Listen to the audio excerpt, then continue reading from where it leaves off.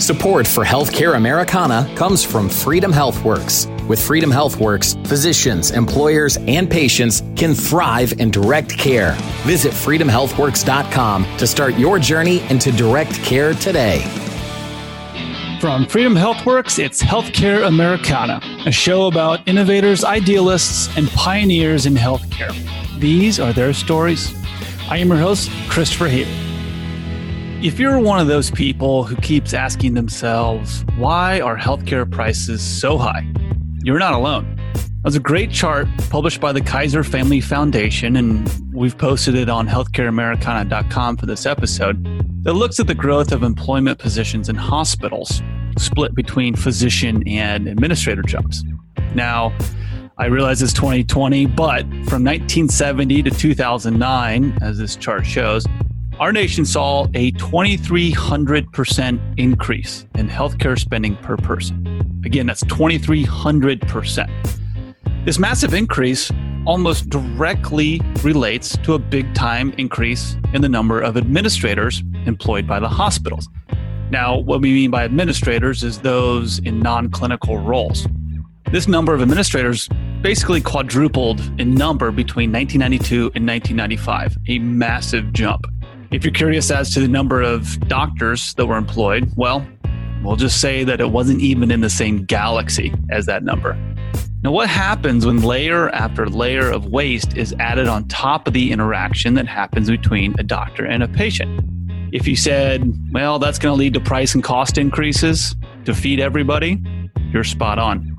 Joining me today is a reformed hospital executive and Sisson Health chairman of the board, John Chamberlain. Honestly, I think part of it comes from particularly the bigger hospitals that have a big endowment from their foundation. You know, the definition of a not-for-profit, the difference between a not-for-profit and a for-profit is if you don't make a profit, I don't care what you call yourselves, you're not going to be in business very long. But it's what you do with that profit is the differentiator. So maybe hospitals, up until the pandemic, were making so much money they had to figure out a way to spend it. And, we could use another body in the C-suite. We have an empty office, and that'll, account for $150,000 a year. Whew.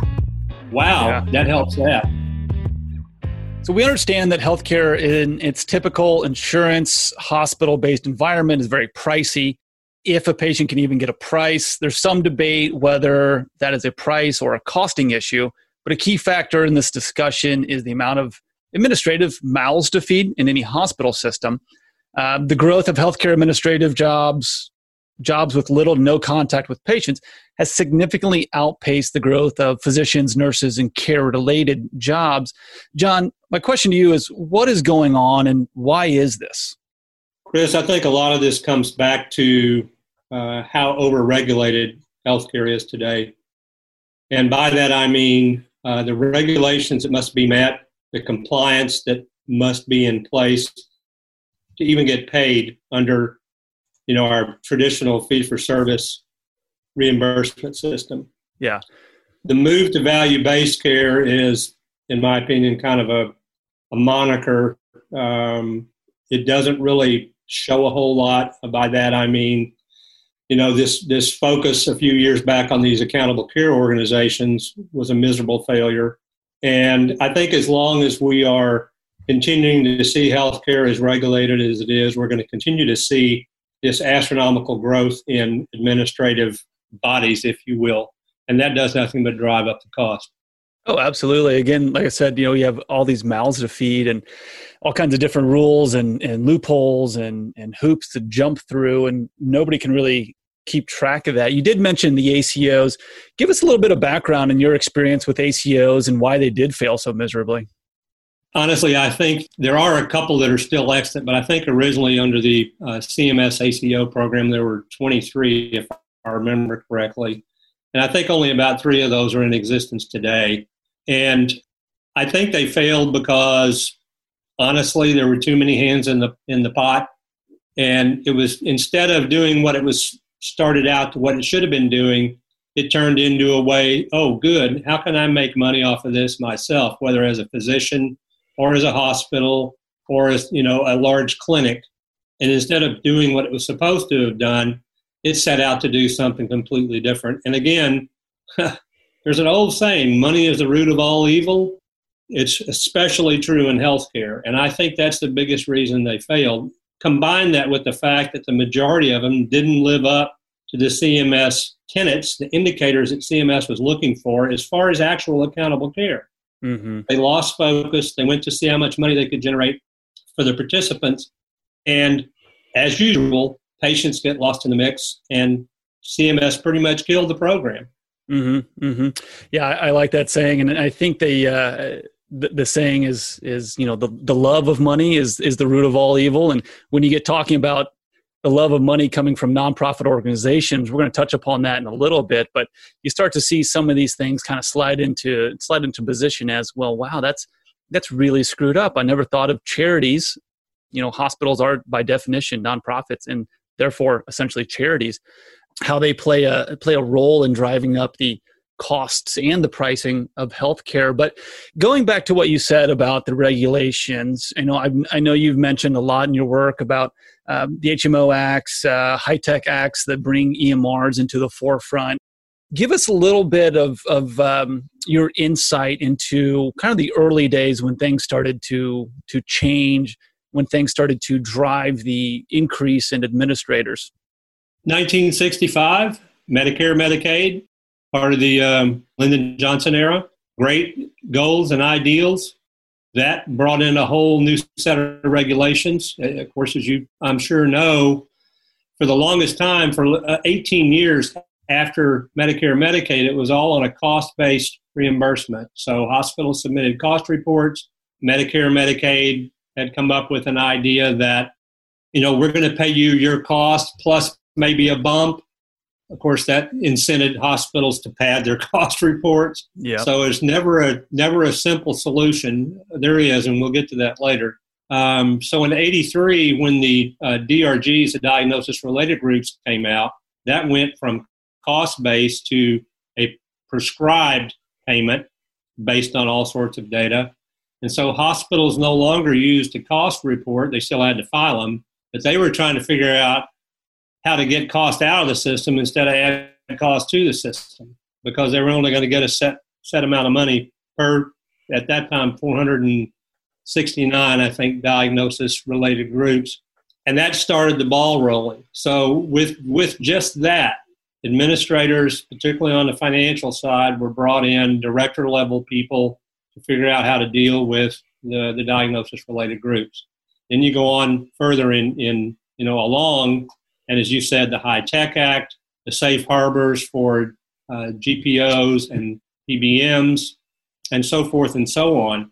Actually, go back right after Medicare, you had the HMO Act, 71, which also added more requirements for administrators as opposed to clinicians. So everything that was done, and you're referring to that graph, which I have put out a gazillion times, which shows with each successive regulation, major regulation, the cost continues to climb. And that really is the bottom, the basis for this. How do we get reimbursed when we are working with either the government or with insurance companies? How do we maximize reimbursement? Yeah. Which goes into a whole nother area. But that's pretty much it. And even the term reimbursement signifies something by its definition that really doesn't apply, because why are physicians getting reimbursed for services and things that they do anyways? And why don't we just call them getting paid for it?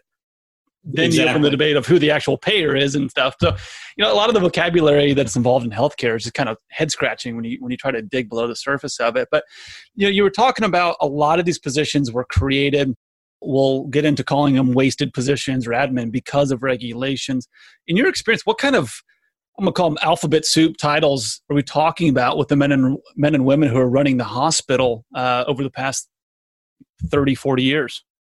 The latest one I heard, and I think I mentioned it earlier to Melissa, was the Chief Transition Officer.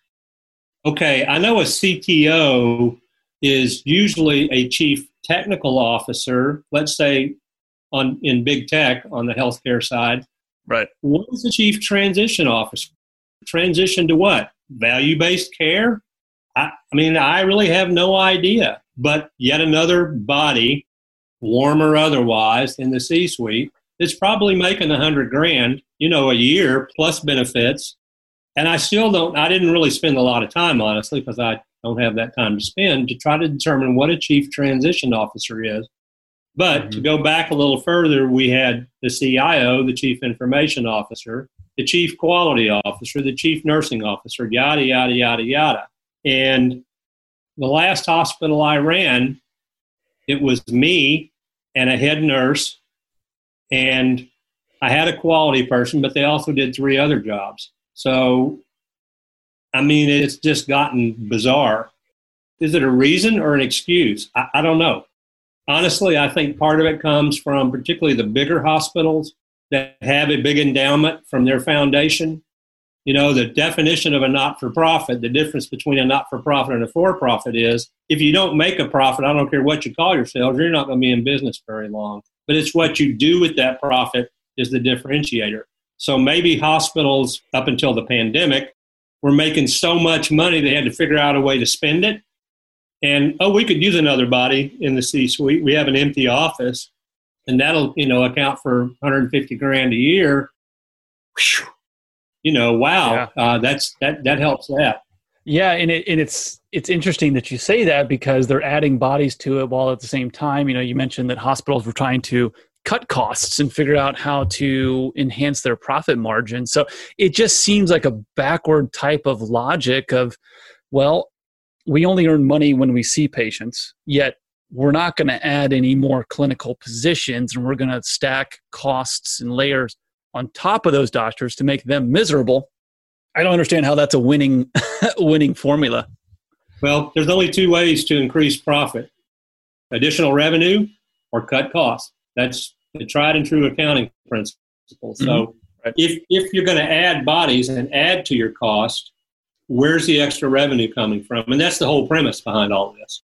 Because you're right, at a certain point, employed primary care docs seeing 40 patients a day, there's an end game there somewhere, and especially with EMRs.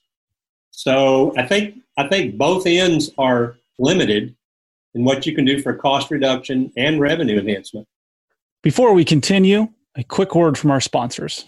There comes a time when the man of the house must take charge. Family planning is a tough conversation for many, and at Happy Dad Vasectomy, we understand that decision isn't easy. When your family is complete, our no needle, no scalpel, no stitches procedure will give you peace of mind about your family's future. Happy Dad Vasectomy conveniently books appointments within 2 weeks of calling and has locations in central and northern Indiana. Visit happydadvasectomy.com to learn more. Happy Dad Vasectomy, the easiest part of family planning. Going back to the nonprofits versus profits, do you think that the tax-exempt status of nonprofit hospitals is a factor in accountability and trying to run the best business possible? No, I think it's probably a disincentive because the tax-exempt status is, I think, probably the most accurate descriptor of these tax-exempt hospitals. Not-for-profit is a misnomer. It's a designation under the IRS 501c3, which says that they don't have to pay taxes, which translates down to the local level. They don't have to pay property taxes. So tax-exempt is probably more an accurate descriptor. And I think it's probably a disincentive to run better. Having worked both sides of the industry, I can guarantee you that the for-profit side is much more focused on operational performance and accounting and all these things that a business should do. Not to say that the not-for-profits, there are some not-for-profits that are very good at that, but the majority of them, that kind of gives them some breathing room. Mm-hmm. Oh, we don't have to pay taxes. Oh, we don't pay property taxes. We can build another palace and not have to worry about property tax, which is a whole nother story, these marble palaces. But at any rate, I think the for-profits are better at it from a business standpoint. Yeah, and that's interesting you say that because they just take the revenues, and I know here locally in Indianapolis, there's a hospital system that posts record profits every single year. And I'm sitting here thinking, you guys are supposed to be a nonprofit. What are you doing with that cash? Turns out they're going out and buying other physicians. Some of those independent practices that are trying to do what's right for their constituents, do what's right for their community, yet they can't compete with this massive territory grab that's going on. So how does this territory grab, and a lot of that came from the ACA and Obamacare for consolidation, I feel like independent physicians, if they are still out there, fewer and fewer each year, have really gotten screwed over. There's no good way to put this. So what's the impact for independent practice? Are we going to see it pop back up, or is it something of a bygone era? There's two things, in my opinion, that are driving that horrible practice. I think the last number I saw was 51%. It's probably higher now. 51% at minimum are employed. Two things driving that, one from each side. Facility fees for the hospital that goes out and buys that practice. And on the physician side, it's debt. And government, here they go again, are responsible for both. Mm-hmm. They capped residencies almost 20 years ago, 23 years ago. Yep, we just talked about that in a previous episode. You don't have enough residency slots. You've got physicians coming out of medical school that can't find a match. On the facility fee side, you take a physician in your hospital office building who was an independent, and you buy that practice. Physician hasn't moved, isn't seeing any different number of patients or type of patients, or doing anything different, and the hospital makes more money. That's a no-brainer if you're a hospital. Go out and find an independent practice that's struggling and make them a low-ball offer. Say, I'm going to put you on salary. You get a check every 2 weeks, and yeah, we'd like you to see X number of patients, but you're going to get a paycheck every 2 weeks. You don't have to file any claims. You have to, do the EMR right. Mm-hmm. But it's very attractive, especially the folks coming out of residency that have a $200,000 debt they're staring at. And I think that's awful. And they end up getting, you hear burnout a lot. I think it's kind of occupational abuse on some level, but they just don't understand. They don't read the fine print, and then they get RVUs thrown their way. And guess what? You don't get your bonus anymore, and you're working 2-3 times harder than you ever thought you would be for nothing. Yeah, it's a shame. And I think the facility fee problem is one way we can address that. And that's CMS did agree that office visits, E&M codes, they struck down the facility fees. Of course, it's under contest. Sure. But the big money is going to be in the procedures, and that's still in play. Right. So speaking of procedures and facilities, let's talk about physician-owned hospital surgery medical centers and kind of a phenomenon that came out of the ACA. Again, whether this was an intended or an unintended consequence of, again, government action. No longer able to have physician-owned hospitals because the powers that be thought that incentives were going to be misaligned with patient care. What's your reaction to that? Well, having built a physician-owned hospital with a group of physicians, that's hogwash. As in anything in this world, in some instances, that's probably true, but that's not the entity itself. That's not the concept. That's the individuals involved. I know that the hospital we built together from dirt, the physicians knew from the get-go they were not qualified, nor were they interested in any of the business aspects. They wanted to see patients, take care of patients, do the best technology they could afford, make patients better. And they left it up to us, the business people, to make that happen. And we did. Mm-hmm. We ran that hospital for 4 years. It was sold at the end of 4 years to a for-profit company. And, that's not true. And I think probably one of the best things that could happen today would be the reinstatement of the ability for physicians to own hospitals. You may want to tighten up the guidelines a little bit, but I think that's a misconcept. Yeah, and that to me, from what I've read and researched, was because of fear that if somebody is referring a patient to a hospital or a surgery center that they have a business stake in, then you have a conflict of interest. And I'm scratching my head saying, well, doesn't that happen with any type of hospital network where legally you're not allowed to mandate that your employees refer only to your hospital? But I think the numbers come back like 97, 99% of referrals happen in a vertical within the network. So again, they didn't accomplish anything besides strip out some of the most market-friendly and competitive priced surgery centers. Right. And I think I laugh at that, honestly, because every employed doctor, while they cannot be required as a part of their contract, because you wouldn't want to put that in writing, they are heavily incented to refer internally. And that's a problem because the best quality may not be internal. Right. And they know that. And so it's kind of it puts an onus on the doctor. Wow, I know my friend that's not in the network has a much better quality rating. I know that person. I trust that person. They do great work. And yet I'm forced, quote unquote, to refer internally. Right. Yeah. It's peeling back the layers on something, a debate that grabs headlines, but yet people just stop at the headline and don't try to research it further. And that a lot of medical professionals, for whatever reason, were really silent when these things started to happen there. So again, looking at the shutdown of independent practices, looking at the legal closure, the mandated closure of independent competitive surgery centers that were owned by physicians there. A lot of regulations coming down from local, from state, from federal governments, and the amount of text in the ACA, if any of our legislators out there actually got around to reading it, I'd love to take a poll of Congress at that time and see who actually read the ACA. So all these things, you're saying zero. Yeah, zero. Yeah, probably still.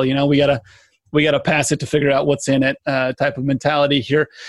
A lot of this stuff has created this environment in healthcare where if you talk to somebody running these hospitals, they say it's too confusing for the average person or the average physician to figure this thing out. So just trust us. Don't ask about pricing. Don't ask about quotes.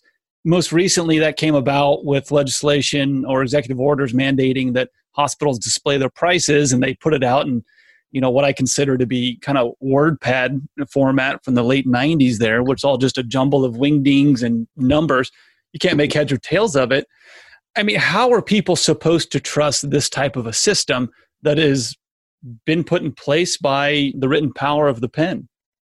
When you pick apart, and I agree with you, the WordPad comment about the EO, but the nuts and bolts of the EO are pretty simple. And that's what AHA, FAH, AMA, AHIP all jumped on. They saw what it was going to mean. They weeded through all the gobbledygook and saw that they were going to actually have to provide contractually negotiated pricing for every service that they contracted with a hospital for, and the hospital on the other side had to list every carrier and the prices. Well, is that doable? Sure. Is it a pain in the butt? Sure. But they didn't want to divulge what was behind the curtain, and for good reason. When you go in and look at a charge master price for a hospital stay and you look at what the allowable is, the allowable reimbursement from insurance company X, it's significantly lower. And that's what they don't want you to see. Mm-hmm. The other reason for that is if they have to put those prices out there, then people could actually shop for care. And there are 91% of the last number I saw, 91% of the people polled in whatever poll it was, want that ability. 61% said they would shop. Now, you're not going to shop for cancer care, probably, or triple vessel bypass. You may. Or emergency care. We hear emergency care as the one that the one exception that people, But the reality is that's less than 20% of the care. Mm-hmm. So 80% of the care or higher that people need every day is what I call routine care. Lab tests, imaging, office visits, minor procedures, whether they're in a surgery center or otherwise. And the beauty is for those surgery centers like Surgery Center of Oklahoma that doesn't take insurance, they don't have those restrictions. Mm-hmm. It's only the facilities, hospital-owned or otherwise, that take insurance that have those restrictions placed on them. So I know they had a hearing recently on that lawsuit that the AHA brought, and I don't think there was anything decided. They're supposed to look at it again in October, of course, right prior to the election. And they won't do anything about any of that until after the election, sometime I think in early 21. But that alone, that one significant change would make a huge difference for independent physicians, for independent surgery centers, imaging centers, labs, etc. And it would make a huge impact, positive impact on the cost of care. Mm-hmm. I love these discussions because they get you thinking about so many different things, so many different factors that are going in there. And we talked about, the confusion, like you were saying, and then there's some efforts to try to fix that and not, but that confusion has driven the growth of a lot of the costs and a lot of the price increases, the administrative personnel in the office. So, hypothetically, if I'm a doctor and I see my colleagues and we're treated like robots on an assembly line, and new positions keep getting created and filled by people who have no clinical responsibilities and no responsibility to patient care whatsoever, I'm justifiably going to be more and more upset. And I'm facing a choice, right? Either I'm going to leave medicine, I'm going to go to a different employer, it's probably going to get more of the same thing, or if I'm really enlightened, I'm going to go into the direct care world and see that as a solution to all this stuff. But, my question for you is, are people looking at this and saying, I'm tired of being a doctor, I'm getting the runaround, I'm getting pushed beyond my limits, I want to go be a hospital administrator? Are physicians looking at administration as the desired career path when they go into medicine these days? I think a lot have in the past. Obviously, when CMOs, chief medical officers, became popular, physicians, and typically older and ready to retire or ready to start winding their practice down, that was a very attractive option for them. Again, most of those positions are filled, so I don't think that's necessarily a great target. You see a lot of docs going into administration, let's say on the technical side for tech, that have an interest in tech applications in hospitals. So there's some positions available there. I'm not sure that's their first thought. I think more of them are thinking, and agreed, we're talking about those that are already employed. They're tired of doing that. They want to do something else. Do they look at hospital administrative positions as an option? I think some do, that being the question. But I think a lot more are interested in direct care opportunities. And the doctors that I talk to, both those coming out of residency and those that are on the other end of the cycle, it's very interesting to them. And they really are skeptical. They don't know. I've been talking with a guy who's a CMO for the local hospital. He's an ER doc. I talked to an ER doc just the other day, and he was saying a lot of his buddies are getting furloughed and he's worried about them. And I said, there's always direct care. And he goes, oh, no, I'm not a primary care doctor. I'm an ER doctor. And I said, think about what you just said. How much trauma do you actually see out of your milieu of patients? And he said, well, and he kind of, if you could sheepishly grin over a text message, he was sheepishly grinning. He goes, yeah, you're right. How much primary care do you see as an ER doc? A lot. Mm-hmm. Is it appropriate? No. But right. You're still seeing it. And, a lot of it's been peeled off by urgent care. But what is an urgent care? What do they see primarily? Primary care. Yep. That's why you see kind of a new concept coming up now where you've got DPC/urgent care. Well, that's true. That's what it is. Depends on, how much of one or the other. But I really don't see them looking at administrative positions as fondly as they used to, because they've seen it from one side. Why would they really want to go do that on the other side? Plus, having to have the onus on them to reprimand previous colleagues. Right. And I would add there, too, that a lot of those CMOs, the chief medical officers, they realize that they don't have any power. They don't have any influence. They're there as a figurehead. Right. They do what they're told. Yeah, they do what they're told and say, hey, keep your doctors in line. This is your job. But zero input on business decisions, let alone financial operation, anything like that. They're just a figurehead because they needed somebody with an MD or a DO sitting in that chair. Well, one of my favorite comments from hospital administrators of late is, and this is true, I don't need you, I need your license. Oh, jeez. And that's a verbatim comment. Wow. And that'll put you in good stead with your medical staff. Yeah, that really shows them the importance of what they know and what their experience is. And that part is, it's true. Absolutely. Absolutely. And, just to add to that, I had a conversation with a CMO here locally, and we got talking about quality and what that really means, because that quality in healthcare is a very ambiguous term. It can mean a lot of different things, or it could be nothing. It could mean a lot.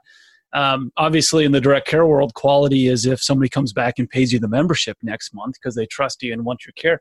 he said, Chris, quality is whatever the government or the insurance company, whoever's paying the bill, tells us it is. And that changes from month to month. Yep. And I almost spit out my coffee saying, wait, are you serious here? That's how you judge quality of care, by whatever the insurance company or whatever the Medicare program is going to pay you for? Well, I mean, you want to take it down another level. Quality was one of the driving factors behind EMRs. And what happened right away, people figured out how to game the EMR.